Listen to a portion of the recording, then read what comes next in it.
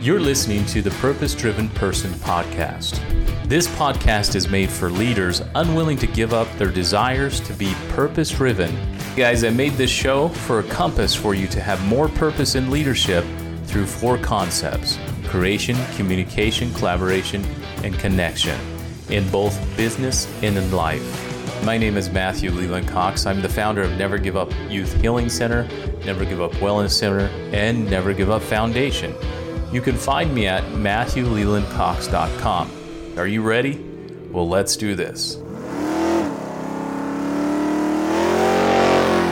All right, welcome to the show. I'm excited with this show. I have a good friend, long-time friend, and also, it's been a while, Dr. James Aston. And I didn't know you by then, back in the day. It was just Aston. Well, I called you Aston because we kind of served a church mission a long time ago in Hawaii. Those were the days, right? That was over 20 years ago, if you believe it. Yeah, I can't. Well, I tried not to, but it's. And here I am reminding you. Yeah. How many kids now do you have? You have 2? Five kids. Yeah, you're ahead of me. 5 kids. We needed 5 copies of my wife to make the world a better place, so I obliged her. I tell my wife that all the time. I said, "Oh, see that anger? That's his. That's you." It couldn't be me. Yeah, my kids, they got kind of fun of the both worlds. They got so my oldest, she's from Mexico, so they got part Mexican in him. So they got that temper, All right. Well, we won't say temper. We call it passion in the home. It's fire, right? They got that spice. Yeah, and they're fun. 3-year-old, three's a fun age. 3 to 4. My 10-year-old, that starts getting frustrating, right? Yeah. You have older ones. Yeah, my oldest is also 10. Oh, okay. And I do have a 3-year-old. She'll turn 4 in the next few weeks. All right. So I know exactly what you're talking about. You're with me. All right, cool. I'm there with you. Well, Dr. Aston, you've been, how long you went to school? We were just chatting before the show. You were helping me explain the difference of, let's let the audience kind of get to know you a little bit. We've been friends for a long time. Right. Tell me when you decided to do med school. I always loved interviewing doctors because it's just a crazy thing. This is going to sound really out there, but I decided to go to medical school when I was working as a used car salesman. Okay. I kid you not. That was, for me, it was a good paying job, but it was the worst job I had ever had. It's one of those things where you're doing the Martin Short thing, going, I'm good enough, I'm smart enough, and doggone it, people like me, Yeah. You wake up in the morning and you realize you have to go to work that day, and it's a Saturday, and you go, why am I doing this? And my wife went out to visit some family for a week and came back, and we sat down with each other and looked at each other and said, we got to do something different. And I had thought about medical school in the past, but I hadn't done as well on some of the intro courses that everyone had to take. So I was a little leery about going back, but we decided that was going to be the best bet. That sales was not my thing, at least auto sales. And so we went back, and it's been quite right ever since then. That was back in 2004, I want to say, 2003. So 2003. So it went fast. So it's car salesman. That is the first time I've ever heard that. So you went from car salesman to med school. So did you have an interest in medicine? But you said you'd try, or you tried. I had thought about it. I come from a family that there were no healthcare workers in my family. My father was a helicopter pilot. My mother was a school teacher. Okay. And so I didn't really know what it meant to be a physician. I didn't have any frame of reference other than television, right? And the television is a great frame of reference to decide what kind of work you're going to go into, because they always represent everything so accurately. Grey's Anatomy and ER, back in the day, MASH. MASH was my favorite show. I did like MASH. Yeah, MASH was good. But yeah, so it's not what you see on TV is what you're saying. It's That's right. the whole That's right. thing. So you survived med school. Hmm. How was that? Because a lot of times when I ask doctors that Well, yeah, they say it's like trying to drink from a fire hydrant that's turned on, and that is a very accurate description of all the information thrown at you. And, the frustrating thing with medical school is about 10 years after you're out of medical school, all the things they taught you were obsolete. And we're seeing that even nowadays with the information that's constantly being discovered in the medical field. Much of what we learn is still good, but there is a quick procession from treatment to treatment, protocol to protocol, procedure to procedure that changes once you get out of school. So, but it was a excellent experience. I went to school in Philadelphia and I loved my 4 years there. I loved the school there. I went to the Philadelphia College of Osteopathic Medicine, one of the oldest osteopathic schools in the country. And yeah, it was great. So I like the analogy you use, like a fire hose, because it gets overwhelming. My brother's a PA. He explained the same way. He said it was just overwhelming. You don't really start learning medicine until you get into your residency. Like the books were good. It's like just, hey, this is the fire hose. Now go learn, right? Right. And with the medical school, it's a little bit different than the PA setup in that generally you do your first 2 years in clinical sciences and actual sciences, cellular sciences, chemistry, those kinds of things, anatomy. And then once you get into your third year, you start doing what's called rotations, where you spend anywhere from 4 to 6 weeks with a particular specialist. And you work in their clinic, you see what they're doing, you help them with documentation, or you spend time in the hospital seeing patients, documenting patients and getting experience that way. So that's really where your clinical experience begins, about 2 years into your medical schooling. So altogether, you did about 10 or 12 years altogether with training? So if we're including bachelor's degree, so I did, my training was a little prolonged. I did 2 bachelor's degrees. I'm kind of a glutton for punishment, I guess. But the traditional approach is 4 to 5 years in undergrad, and then 4 years in medical school, which is incidentally also considered undergraduate education, despite the fact that you're going for a graduate degree. So that's 8 to 9 years off the top. And then you go to residency, which is postgraduate training. And the shortest residency out there is family medicine at 3 years. And then if you go to fellowship or subspecialties, you can be in residency for anywhere from 3 to upwards of 10 years if you're super subspecialized. What did you end up doing? So I did 3 years of residency in family medicine, and then I did an additional 1 year residency in neuromusculoskeletal medicine. Oh, wow. And while I was doing that, I was introduced by one of the physicians that I was working with to performing arts medicine.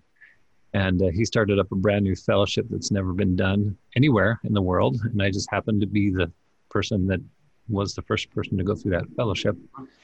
So I guess I'm super subspecialized from family medicine through performing arts medicine. We don't say super special, but subspecialized, right? Yeah.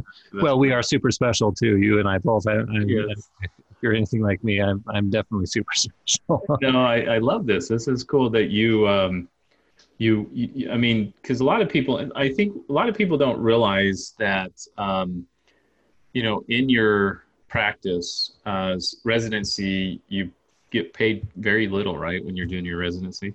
Yeah. There was a time in residency that I was making less than a living wage. And I know living wage is all the rage to talk about right now, but, and that didn't help that I had 5 kids at that point.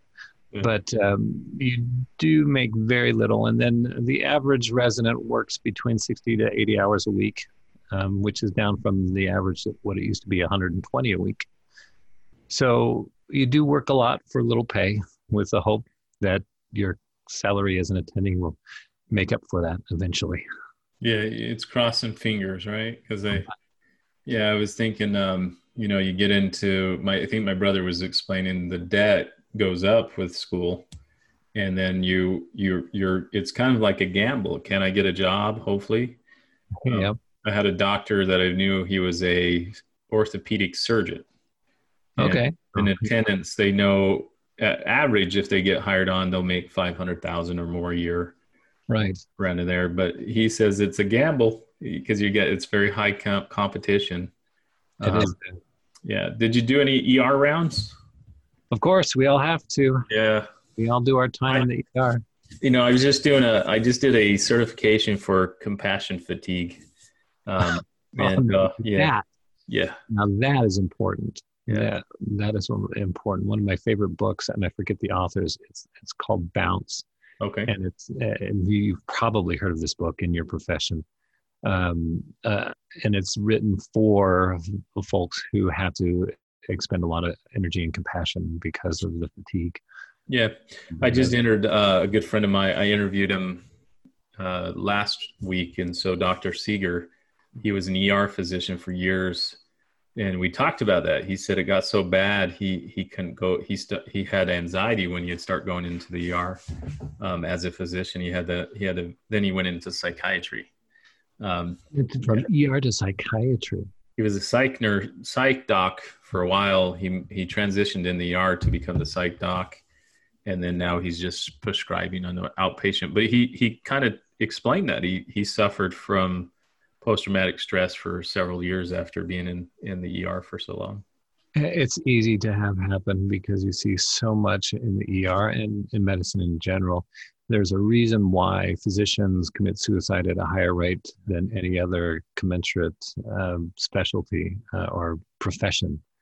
The engineers and lawyers just don't kill themselves as much as docs do because there is that component of compassion fatigue.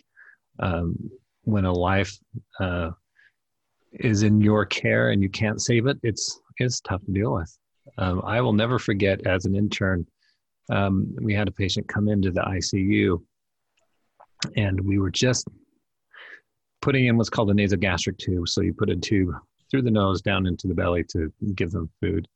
And the patient was still lucid and interacting with us. I was just about to go and do the history and physical exam, and she crashes out of the blue. We do CPR for nearly 20 minutes and couldn't save her. And that was a watershed moment for me to realize how close life and death is when you work as a physician. And it can happen at any time. It can happen in an outpatient setting. It can happen when your patient just leaves your office. It can happen in the hospital. So, wow. Yeah, we do have a lot of that to deal with.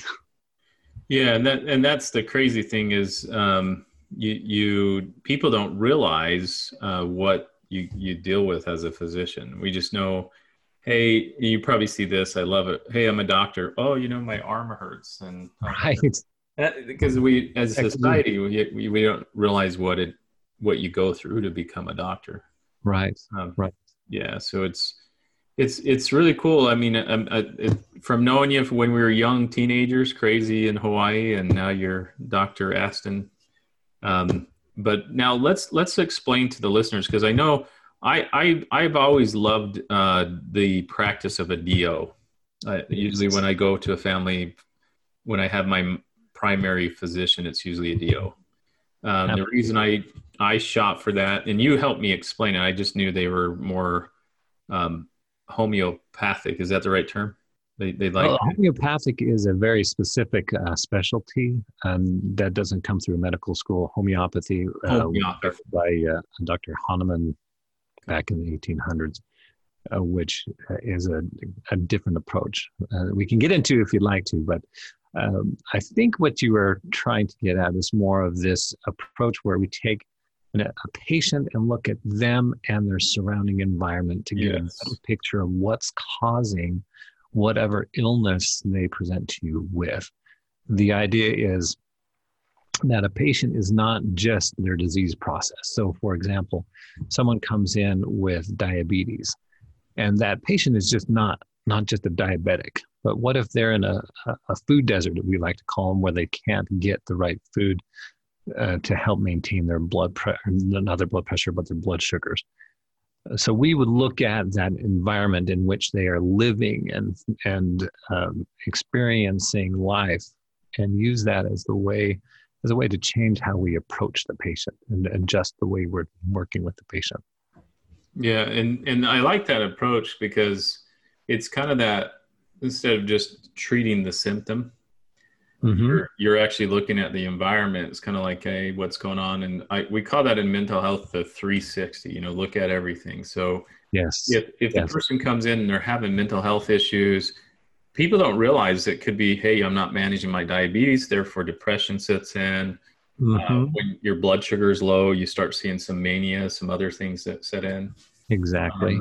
People don't, so that whole 360, we spend so much time on the, millions on the body, pennies on the brain, right? And right. So I love this approach. We call it the biopsychosocial model. So we look at the biology and the environment. We look at the psychology of what's going on and how the patient's responding to it, and then the social component. Because you probably know that chronic pain, for example, is processed in the same part of the brain as emotions. Mm-hmm. So when you have someone who has major depression, and they also have fibromyalgia, right? Those often go hand in hand. And if you can get one of them treated, the other often will improve. Well, which one do you treat first? Well, you try to treat them both at the same time if you can to help improve outcomes. I have plenty of patients come into my office saying, hey, doc, I want to go up on my psych meds, like Prozac or my Zoloft or whatnot. And usually my first approach is, well, why don't we get you some tools to help first to go with that med, like CBT or other kinds of therapies, so that when someone has an anxious moment, that they're not just relying on their medications to overcome that. And I love that's how kind of what you guys do really works hand in hand with what we do.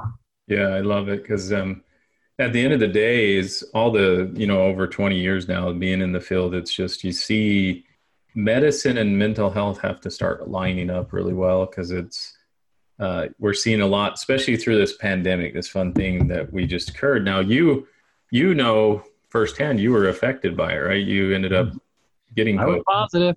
Yeah. I was infected by a patient, most likely. Yeah. And how was that journey? I mean, I got to watch some of your videos when you're doing the exercises. Was it tough? The exercise did change my ability to do exercise changed significantly. Mm-hmm. And probably the most difficult aspect of this whole viral thing is not knowing how your body is going to respond. Because, some people, smooth sailing, they don't even get symptoms. They just pop positive one day and, I didn't even know I was sick. Where other people, they think they're doing okay, and then all of a sudden crash, boom, and they're dead. So when you do come positive, you get that feeling that, okay, how is this going to go for me?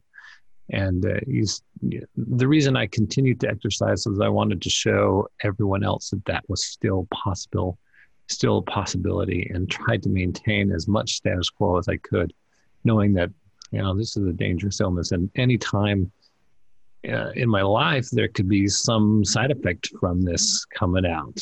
We will never know until it happens, if it happens. So, yeah, I'm glad you got through it. So far, so good. Yeah, it's been crazy just watching. I mean, from a medical standpoint, probably, but also just from a world standpoint, it's been crazy. So well, it has been that, and the whole mental health component. I think that this pandemic has revealed some weaknesses in how we as a society manage mental health. And some of us who've been reading about mental health and the different components of mental health and how it's been handled in the past already recognize this, but we need to do better as a society in taking care of all of those folks who have those mental illnesses. I think it's important because we've seen an increase of suicidal tendencies with teenagers that went up. Abuse in the homes went up. Both spousal and child abuse, it's went up. It's interesting. You'd think the reverse effect would happen if we're spending more time with each other, right? Right.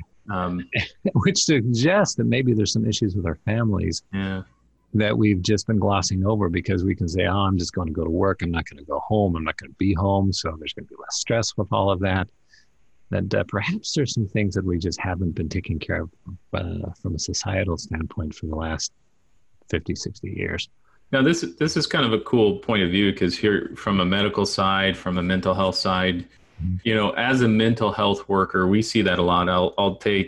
It's hard for, like, we'll have kids that have to go to the ER because we run an inpatient, and sometimes in the ER, they just don't understand. Like, a kid will say, hey, I want to hurt myself, and they'll do things. They'll either physically, internally, whatever. And sometimes the ER docs don't get it. And then they'll say, oh, that's neglect. So I think there's my question is, do you still feel there's a disconnect between the medical community and the mental health community? Oh, absolutely. Absolutely. And I think part of that disconnect comes because the medical community doesn't have all of the tools needed to take care of that. Most ERs, they do their best, but they are a fishing net that catches all fish. Yeah, they're not great at any particular fish other than trauma and keeping you alive in the case of trauma. But when you have a cutter come in and you have to sew up 20 or 30 lacerations, which I've had to do in times, we're great at sewing that up. But what do we do after that from an ER standpoint? And the other difficulty we face is when we say, okay, we need someone to go inpatient, and you have only 3 or 4 beds in the hospital, and you call around every hospital with beds, and they all say, well, I'm sorry, our beds are full. And we see that. And now what do? Do you just send them back out on the street? Do you hold them in the hospital until a bed opens up somewhere else? You know, we don't have a good solution for that. And so that you hit a big thing is that it is I like how you said is the lack of tools, because you guys get really, like you said, the fire hose is on the body, the physical, the homeostasis of how to make somebody better, right? What a virus is, all that stuff. You guys, but I think one of my medical friends said you take maybe one course on psych unless you go specialize in it. Yeah, it depends on the school and what their emphasis is, but you usually do some psychiatry, and then you do pharmacology, where you get the psych meds as part of the pharmacology. And then, when I did my psych rotation, it was at a state institution, but I didn't actually work with the psychiatrists. The psychiatrists at that institution were mainly folks who were there to go before the judge and determine whether or not a patient needed to be committed against their will. Most of the work was done by psychologists. So I didn't get a whole lot of medical psychiatry kind of training through that. And that was the extent of my rotations.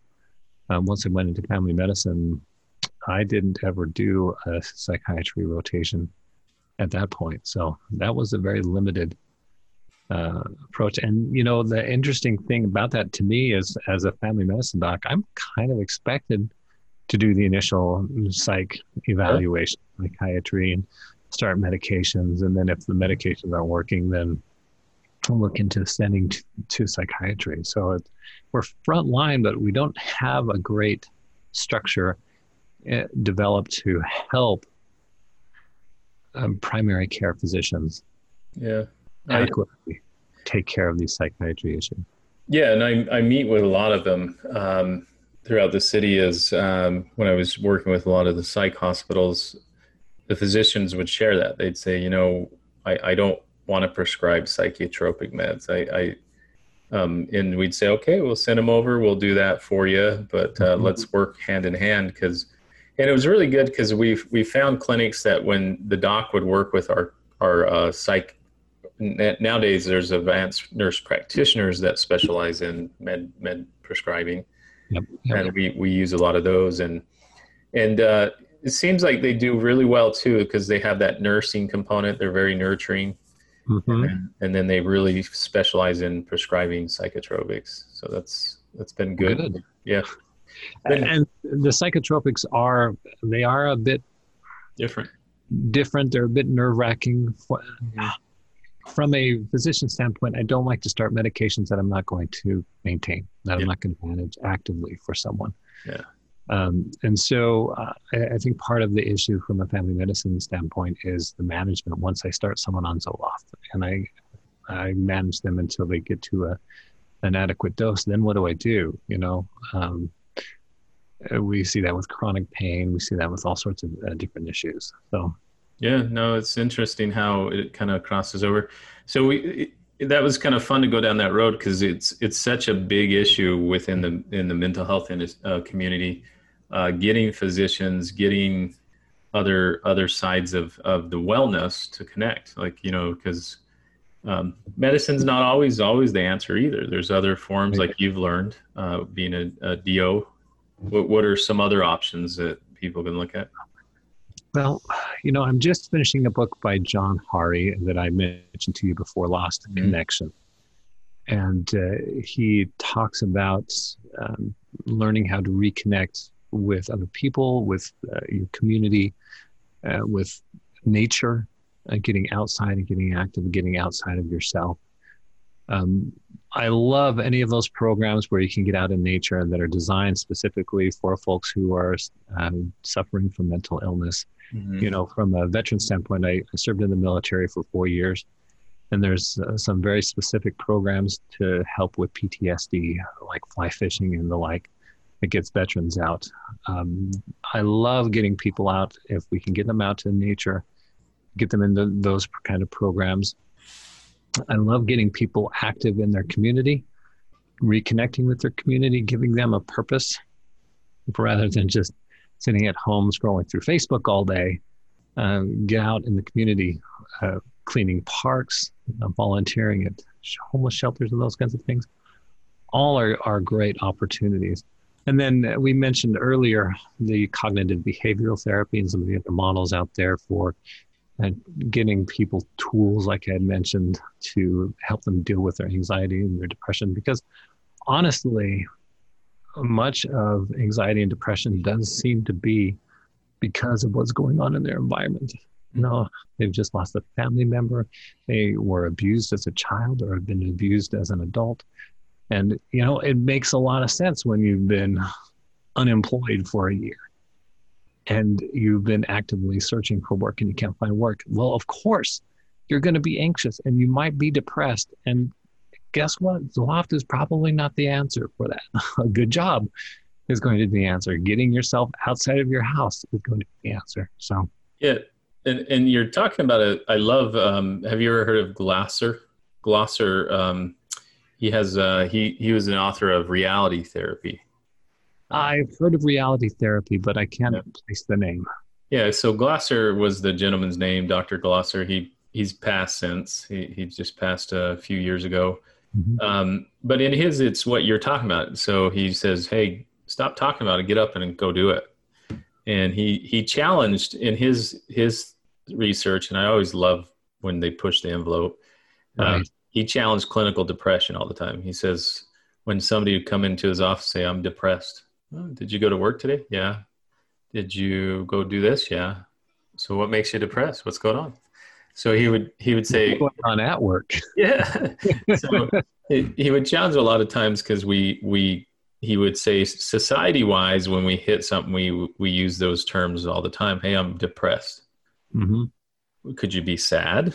Could you be, what? Are you frustrated? Yeah. I think part of why that is, mm-hmm. at least from a medical standpoint, is we've done great as physicians convincing society that we have a pill to fix everything. Amen. Whether it be hypertension or high anxiety, we've got a pill for that. Yep. We don't just have a pill for that, and now we have an app for that, but we have a pill for that. And in reality, a pill is not always the answer, but there are companies that do have a vested interest in coming up with terms to get into society. Like depression was not a huge, widely used term until the 70s and 80s, right? Yep. And some companies came out with some medications to treat people with depression. Yep. And in reality, maybe we needed to be looking at some other things first. But now we have convinced our patients that they need to come to us to fix them with a pill. You know, I speak openly, and I hope as you're listening to this, I'm not discrediting, because, you know, people do hit that. I mean, as a kid, being ADD and struggling with high anxiety all my life, I mean, I've experienced it. Depression. I mean, the shutdown was not good for me. I had some tough times and put on a lot of weight, because when I hit that wall, I start, you know, that's my self-soothing, right? Eating. Right. Compulsive. No, we are very much alike when it comes to that. And so, you know, one thing I've done over the years is, so you say pill, and it's interesting. I know I have ADD, but I've never took Ritalin or anything. I was this close. I was having a struggle focusing with everything that was going on. I went through all the motions. I went to the doctor. He sent me to a cardiologist. And I just remember sitting in the office, and I broke down crying and saying, I don't want this. Right. And I was like, why am I crying? And, you know, and I just realized I felt like I was getting, for all those years, it felt like a defeat. Does that make sense? It makes complete sense. Yeah. And I listened to one of your other episodes, overcoming, what's episode 24? I'm Jonathan Moody. Yeah. You were talking about that, and I had to completely relate, because I'm also ADD. Mm-hmm. And I was medicated for it for a short time as an adult. And I've come to discover since then that I don't like the term ADD or ADHD. Mm-hmm. I don't like to call it a disorder. I don't think it is a disorder. I think it's a different way that our brain works differently than the average. And I even hate the term average, but we don't have a better description there. Mm-hmm. But my brain doesn't work like some other brains. No. And it never has. And when you don't fit into society, that's a cause for depression and anxiety, right? Yep. And until society can come to appreciate the way we do things, because we do things a very different way, then there's going to be that difficulty. And I think it's difficult when you go into the doc and says, well, you're ADD. Here's your Concerta. Well, I don't need Concerta. I just need to be able to do things my way, and I'll be just fine. And you've been able to do that. And it's funny, because I remember sitting there and saying, you know, because I've always managed it through diet or exercise, mm-hmm. or, and it's not, and I'm not saying that, you know, sometimes if it gets to where your safety and you're taking high risks, when it has that, yes, you need the medicine, because if you're doing things that are just out of control, you need to control that impulsivity, right? Right, and the medications do a good job with that component for sure. And ADD is a little different, and this is I interviewed Dr. Russell Barkley. He's the leading expert of ADD and ADHD, and he says the same thing. He says we got to stop labeling it. Right. But he goes through and explains the difference, that ADD has that anxiety, but then ADHD is that hyper, as we know, hyperactive. Mm-hmm. But his brother was very talented. His brother was an artist, musician. And I love what you say, because we have to stop labeling things. And as society I think this is where I'm going with the conversation, is stop thinking a pill's going to fix it. You know, what are you doing before you get up to that? So I knew I had to look at my environment. Why am I at that point where I feel I need it? And I had to step back and say, oh, I just had a kid. I hadn't slept. There's a lot going on. Okay, let's start there first. Let's get some sleep. If you only get 3 hours of sleep at night, you're not going to feel up to things the next day. You just won't. Yeah, and business was, you know, at that time, business was stressful. And so being an entrepreneur, that's just a lifestyle. So there's involved with that too. So I love this conversation, because just looking at it from a medical and from also two kids that are we won't call it AD, talented individuals that think outside the box, right? Spirited children. Yeah, there you go. We should come up with a new name instead of ADD. We call it awesome something. Yeah, something. Just I've always said it. If for my ability, I wouldn't have done what I do if I didn't think outside the box. Right. And that's what makes you successful. And that's what makes us successful when we're not doing what everyone else is doing. Because was there some fear going into med school, having that attention deficit? I think so. Going through school. Yeah, I sucked at it. I did well in school only because I figured out that the trick was that if you do just enough of what the teacher told you to do, you still passed. Right? My ADD brother right there. That's the way we did it. Just enough.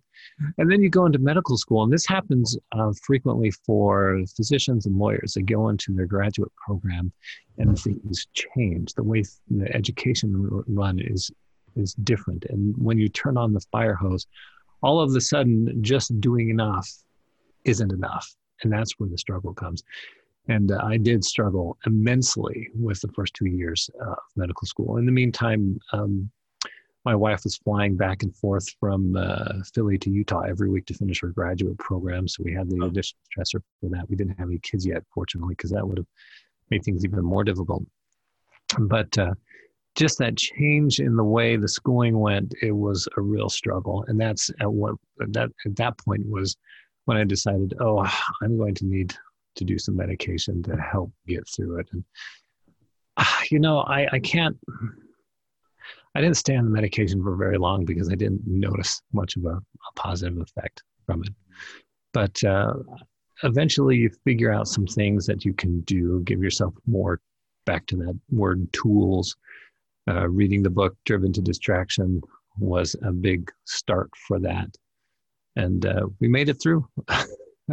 We survived. Yeah, you're here. You're still managing it. It never goes away, right?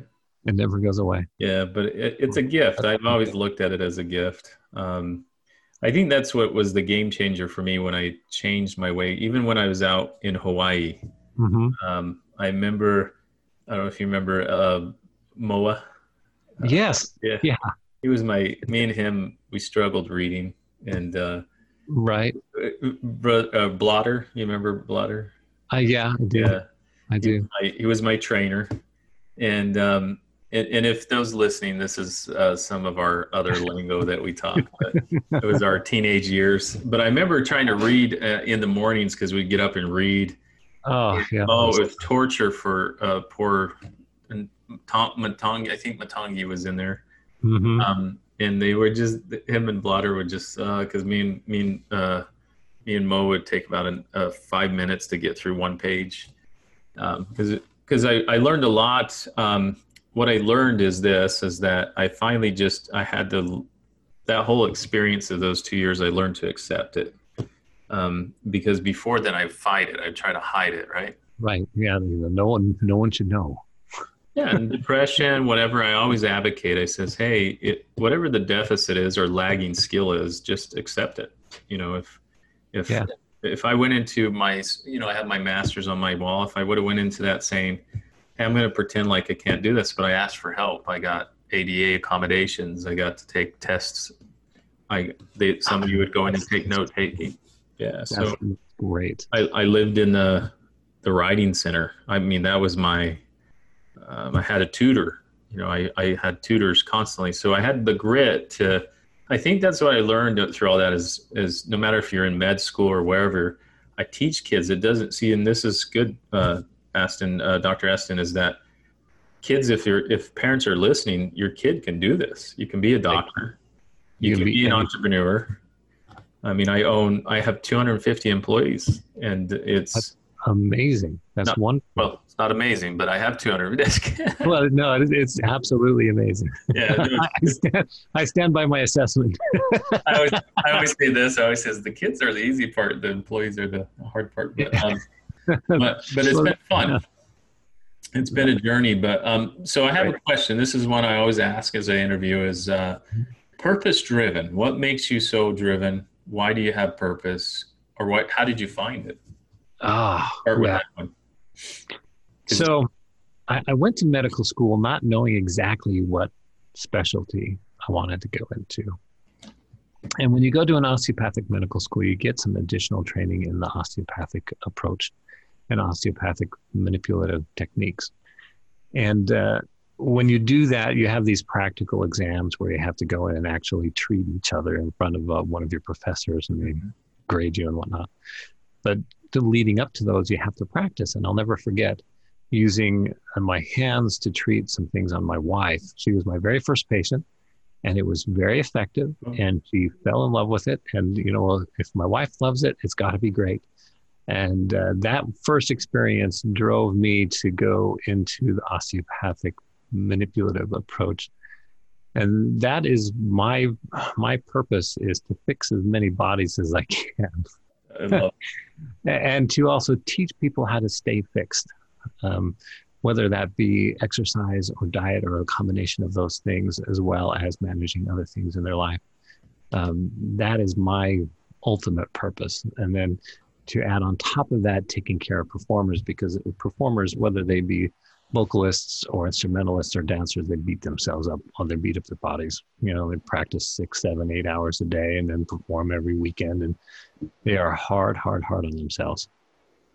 And so, you know, again, on listening to that, you mentioned before you were into car sales, you were doing that, and all of a sudden you just said, want to go back and do this. And then now with the wife, you then said, hey, this looks good.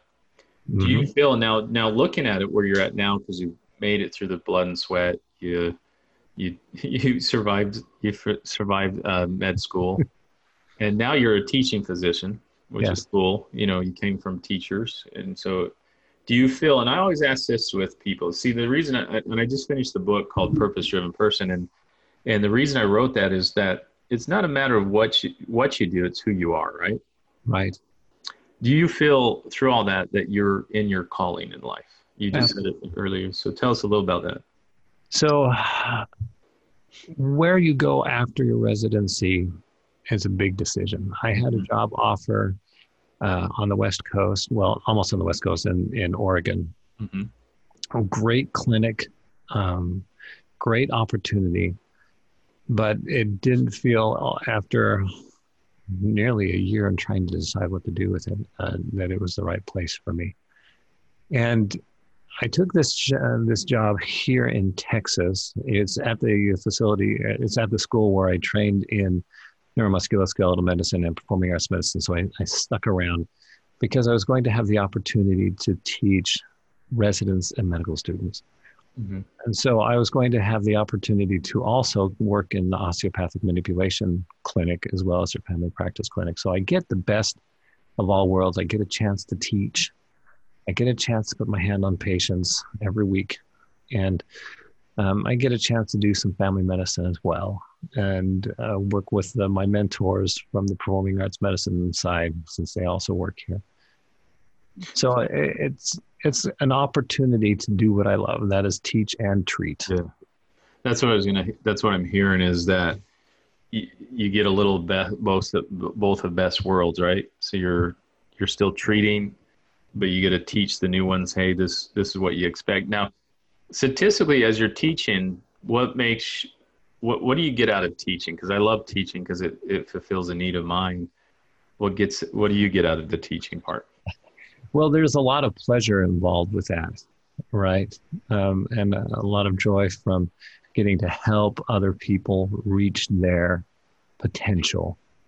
And I love seeing other people succeed. You know, I like being successful myself. Yeah, that's great. But what gives me the satisfaction is seeing other people succeed and reach their full potential.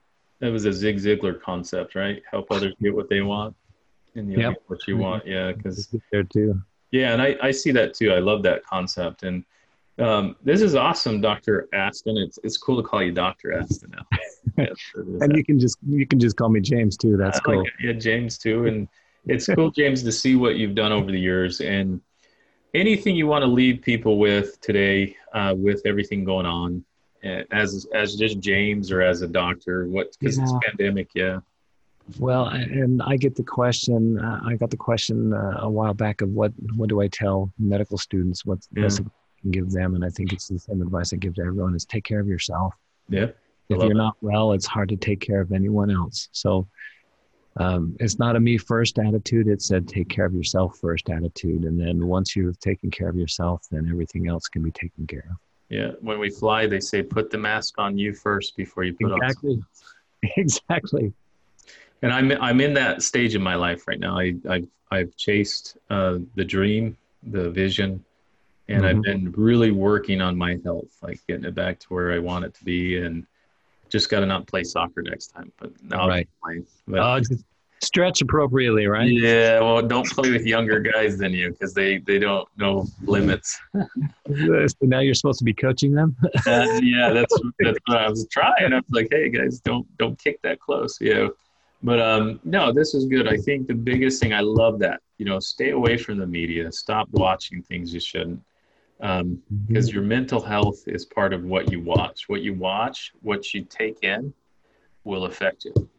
Yeah. And who you surround yourself with makes a big difference. I've noticed with social media, I've had a few people that were acting really quite abusive towards me, and I finally just blocked them and shut them out. And life has gotten significantly better.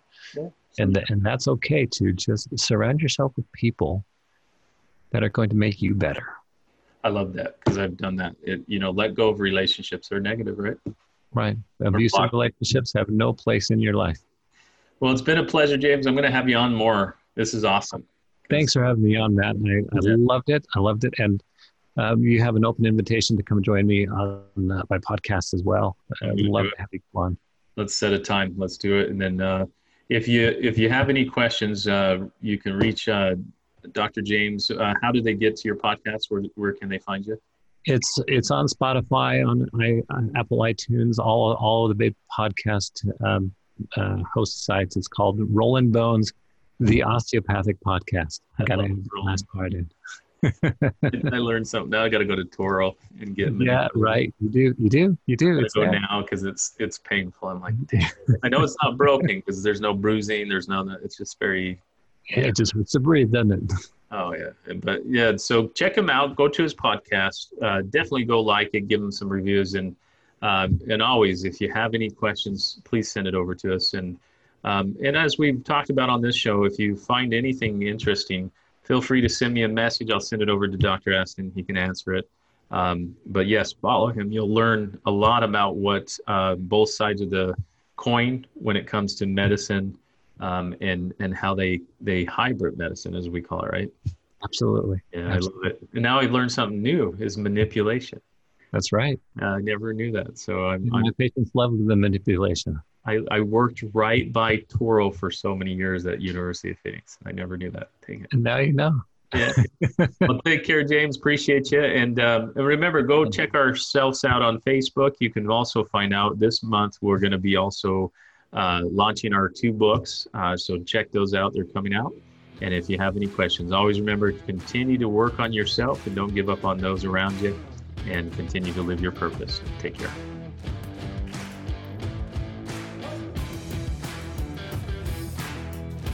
Hey guys, thank you for listening to the Purpose Driven Person podcast. Something I said today resonated with you. Head over to my website. I would love to give you a free gift to download, but you can also email me at purposedrivenperson@gmail.com. And don't forget to head over to iTunes and leave a 5-star review. And remember, guys, always continue to push your dreams and never give up. I'll see you next time. Take care.